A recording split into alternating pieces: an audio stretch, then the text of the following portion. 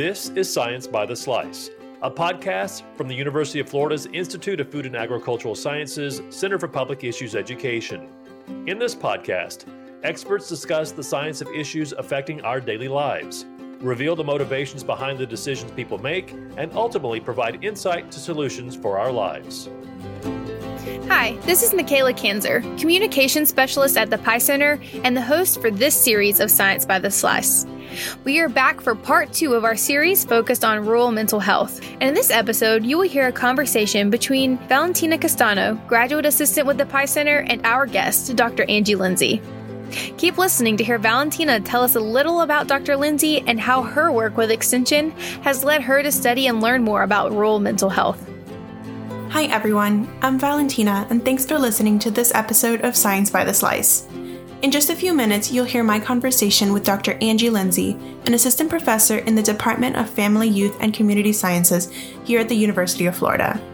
I wanted to take a minute just to tell you a little more about Dr. Lindsay before we get started. As I said before, Dr. Lindsay is a faculty member in the UF Family, Youth, and Community Sciences Department. She's also an affiliate faculty member of the Pi Center and is UF's point of contact for the Extension Disaster Education Network, or EDEN for short. Dr. Lindsay's unique appointment means she frequently works with communities that have been impacted by natural disasters. Her work with natural disasters actually started at the Jacksonville Zoo here in Florida, where she worked as a public relations agent. The director of the zoo was looking for someone to help with a crisis communication plan, and Dr. Lindsay had some experience in this area through her undergraduate and graduate work. She helped develop this plan and became a part of the disaster team at the zoo.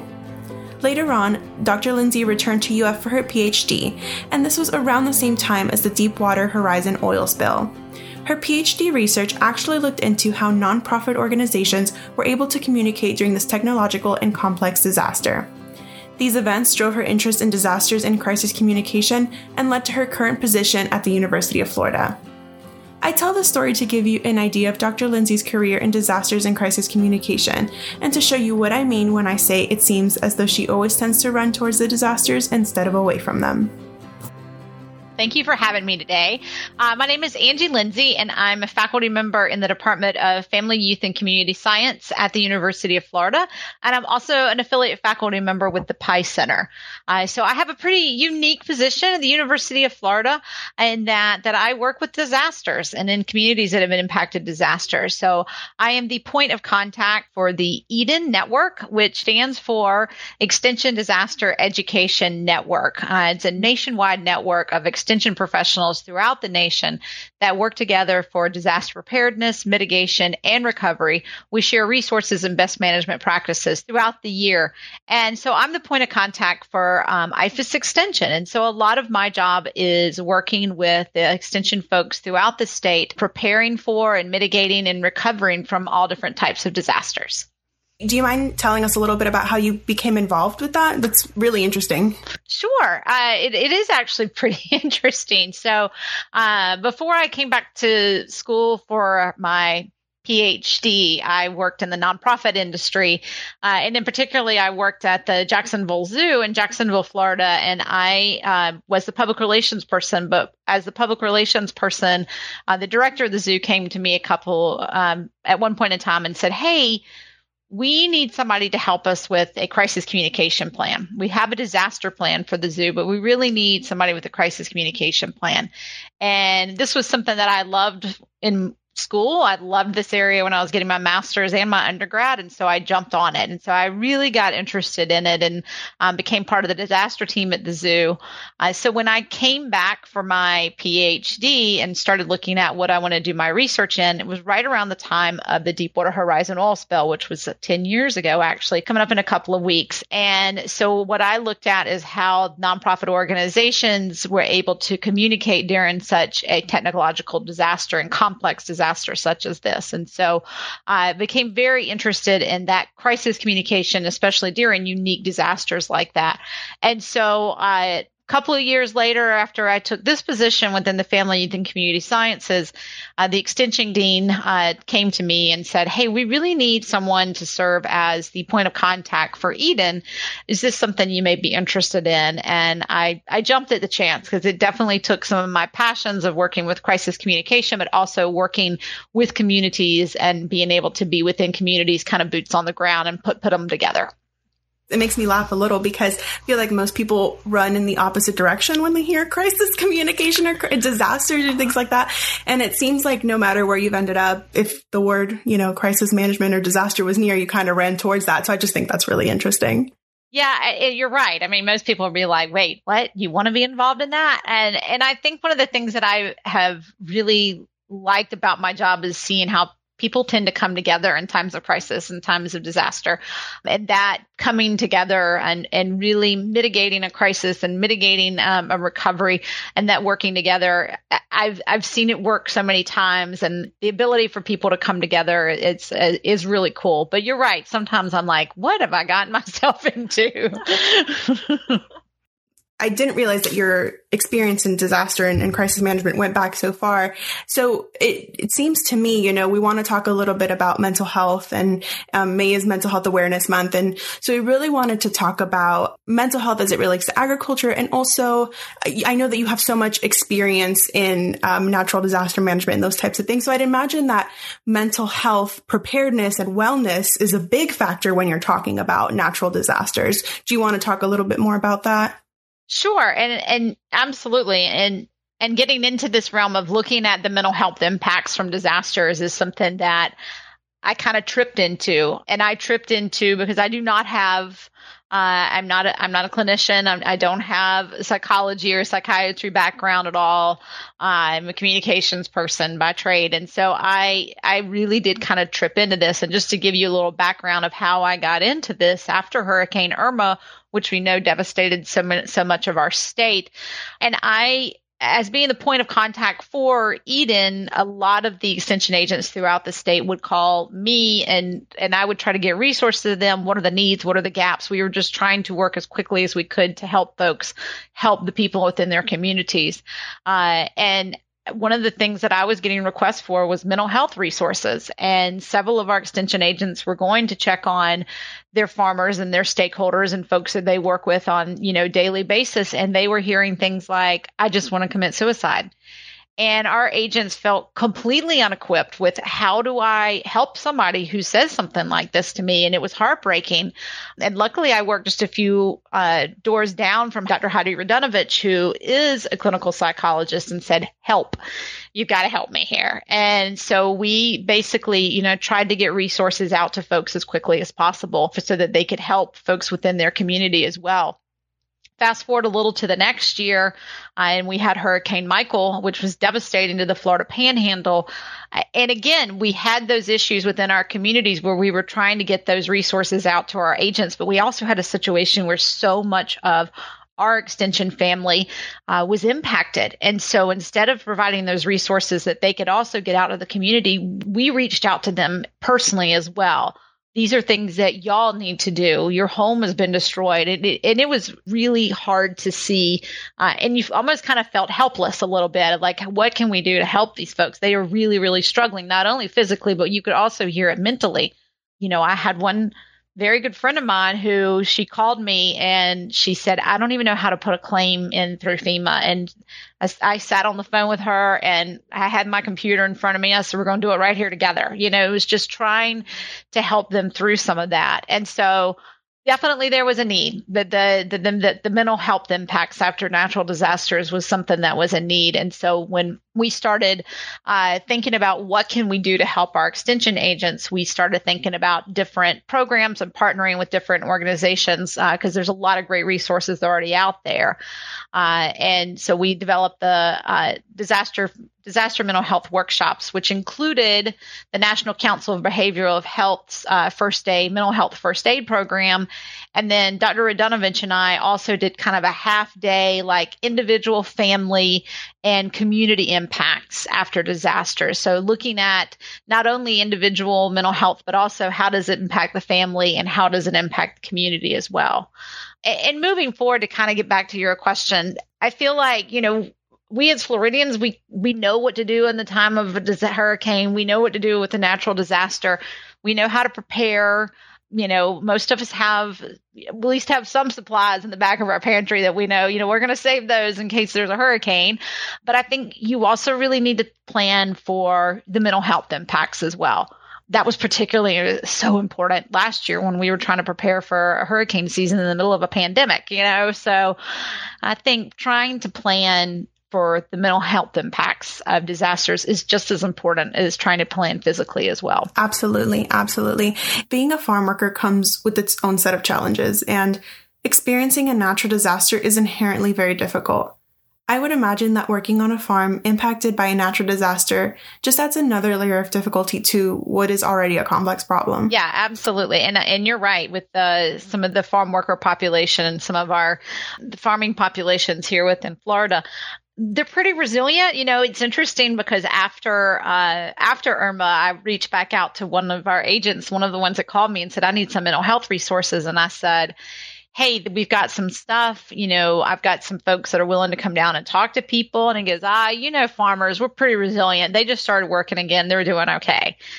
And yeah, you hope that bounce back does happen, but what if it doesn't for some? So I think it's important just to think that we do think that we're all pretty resilient, and we do hope that farm workers and agricultural workers overall are very resilient in times of crisis, but be prepared for when it's something that's very hard to overcome as well.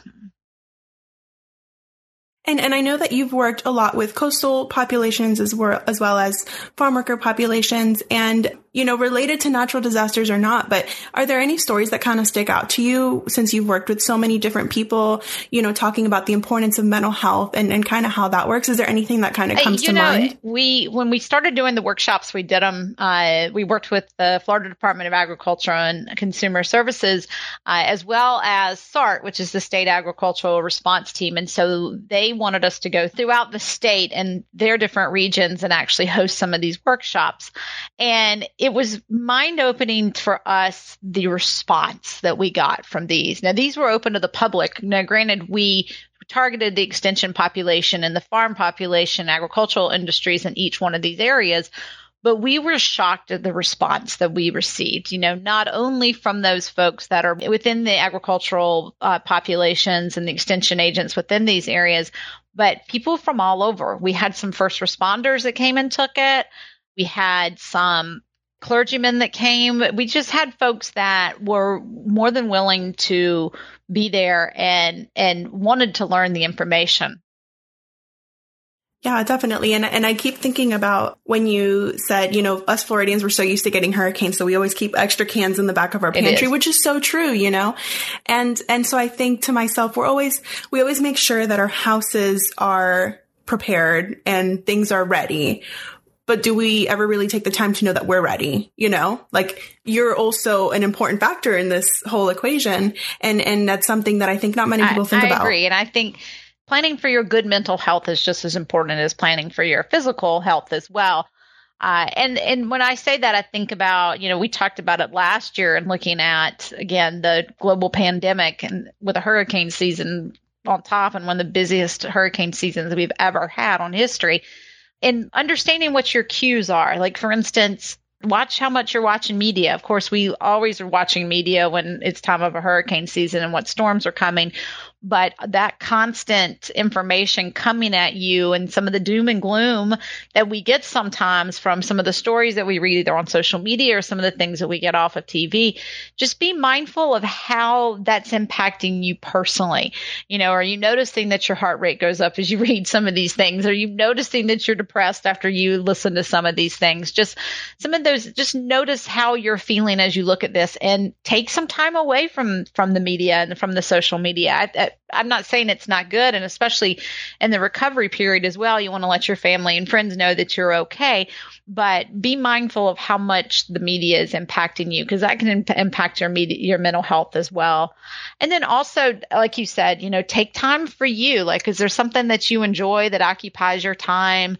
We were talking about folks evacuating. We were saying, take something with you. Do you like to crochet? Do you like to knit? Is there something that you like to do with your hands? Puzzles, things that kind of give you a brain break, so to speak, a little bit, to give you time away.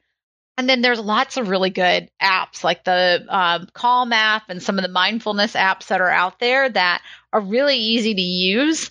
And it kind of walks you through some of these relaxation techniques that could possibly help in times of when it's really crazy or when it's times you really don't know what's going to happen. So you mentioned briefly, I just want to go back to it, COVID's impact on mental health. It's something that I think we're obviously going to be talking about for a long time, but is there anything that you've seen over the past year that you feel like COVID has added just this additional layer to all these issues, both in farm worker populations, coastal populations, just anything that you've seen out there? Yeah, particularly when we were talking, hurricane preparedness last year, we were still kind of in the thick of COVID-19. We hadn't had a vaccine come out yet. And so one of the things that, folks were talking about last year is people were saying, well, I don't want to go to a shelter, like what if I catch COVID? So it was some of the fear of COVID was kind of overcoming some of our not natural, but what we know as Floridians to do in the time of a hurricane, basically. It was interesting that I will say that one of the things that we found is that as far as preparedness in hurricanes, some folks were pretty much prepared because they all stocked up for COVID. So it was like, they were like, I don't need hurricane supplies. I have COVID supplies. So we were hearing that from some folks as well. But you did hear a little bit. We did get some questions from some individuals regarding, well, what should I do if my area evacuates? I don't want to go to a shelter. I'm scared about going to a shelter. But in addition to kind of some of that fear and, on top of a hurricane, I think from a mental health standpoint, I think it's just, we saw a lot of folks that are just like, seriously, is a global pandemic not enough? We've got to have however many 30 named storms in 1 year, I think it was last year. So it was that, in the academic world, we talk about compound disasters and the cascading disasters. And I think just the overall large vast of both those types of disasters just weighs on folks mentally as well. People were tired. We're still tired, aren't we? Yeah. Right. Yeah, I definitely get that. I feel like when COVID started, it was like that was what everybody was talking about because that was the big thing in the moment. But then life kind of just kept happening. And then we realized, we still have to deal with all these things that we normally deal with every year, except there's COVID involved, I'd like to talk a little bit about the workshop that you are going to help put together. What is the exact goal of that? I know you said it's for families mostly. So is that like with an intervention standpoint or protecting yourself more? How does that kind of work? It's still geared towards the same population, which again, that was extension and agricultural workers. But then again, general public is welcome as well. And again, Dr. Radunovich is the expert here. She, not me. I just follow on her coattails. But she is a clinical psychologist. So she gets a little bit more into, whereas mental health first aid actually kind of goes in some of the tools and tactics that individuals can use when they're out working or talking with folks. She kind of talks about what some of those impacts may be and what some folks may see when they're talking with folks after a disaster. So she talks specifically about individuals. She actually talks a good bit about first responders as well. She gets into families and children and how some of these disasters impact children. She uses some case studies as well.